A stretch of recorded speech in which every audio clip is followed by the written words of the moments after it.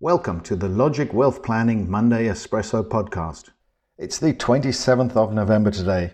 We had a pretty strong market across the boards last week. We had US, UK, Europe, Asia, all these markets on the equity side positive. Bonds were positive as well. Let's start off in the UK where we saw the PMI figures. This is the Purchasing Managers Index. Now, those figures came out late last week indicating that the economy is slightly better off than expected, those numbers bouncing off their lows. And importantly in the UK, that figure coming out just above 50. That's buoyed by the services sector more than the manufacturing side. But that 50 line indicates the difference between contraction or expansion. So above 50, still in expansionary territory, indicating, for the moment at least, that there's no sign of any significant slowdown coming. Yeah, so just on PMI, it's a survey that's carried out in the manufacturing sector and the service sector. So we just go out to managers in those sectors, ask them a whole load of questions. And what it does is it paints a picture of what they believe is happening. So are they hiring? Are they slowing hiring? Are they buying more product? Are they selling less goods? And ultimately, it's just those results which help to give us a temperature check for what's happening in both the services sector and the manufacturing sector. And when you get those two and put them together, it's called the composite PMI. So it's a combination of both. So that level, as I said, just above 50, still just in expansionary territory.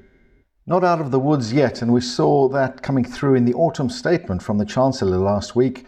For those of you who haven't seen it, we did put out a separate little podcast on that. But really a go for growth statement by the Chancellor, cutting taxes, the 2% national insurance cut that we saw, really voter friendly, but also growth friendly. All of that, though, overshadowed by the fact that we didn't see anything on a British ISA that had been hinted at beforehand, and also nothing on a reduction in inheritance tax, and also overshadowed from a personal finance perspective by the bracket creep that we're seeing. The fact that with inflation of wages, we're all being pushed into higher tax brackets, and so perhaps not seeing the cuts come through as might be expected. But really the theme is that we do still need growth stimulus to come through from the fiscal side, given that we're in tightening territory on the monetary side. Interest rate hikes, even if we might not expect any more coming through anytime soon, historical hikes that we have seen still putting pressure on the economy. Let's turn our attention to the US side, and we saw the end of the earnings season. Yeah, so we saw the end of company earnings within the US. So that's the 500 companies in the US reporting their earnings over the quarter. So on average, we saw earnings gains of 4.3% when you compare it to the quarter a year previous. So that's how they look at it. And I suppose one of the clear things we saw there was that companies are mentioning the term recession less and less, which is good news because there was a big concern that we might get a recession because of all of these interest rate rises.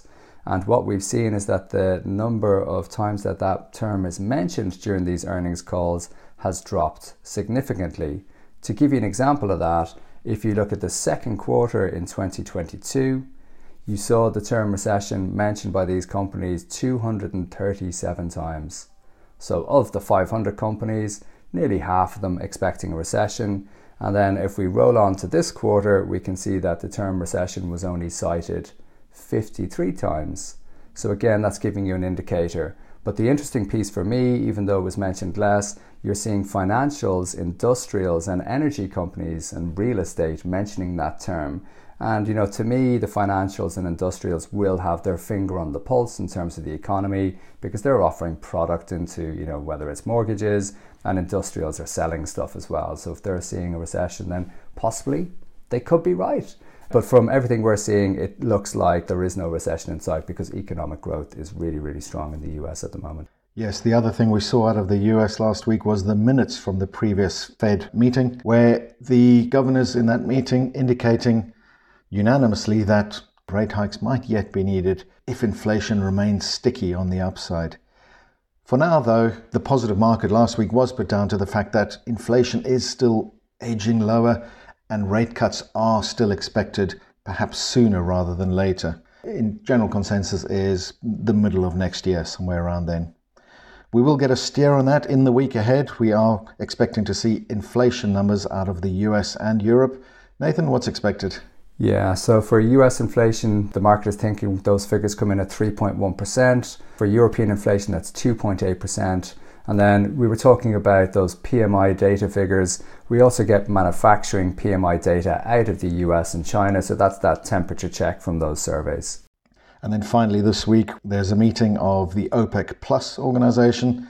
The oil price last week, stable, well, volatile, but no change from the previous week. We'll wait and see what OPEC gives us in terms of expected production cuts coming through. All of that we'll bring to you next week. We look forward to speaking to you then.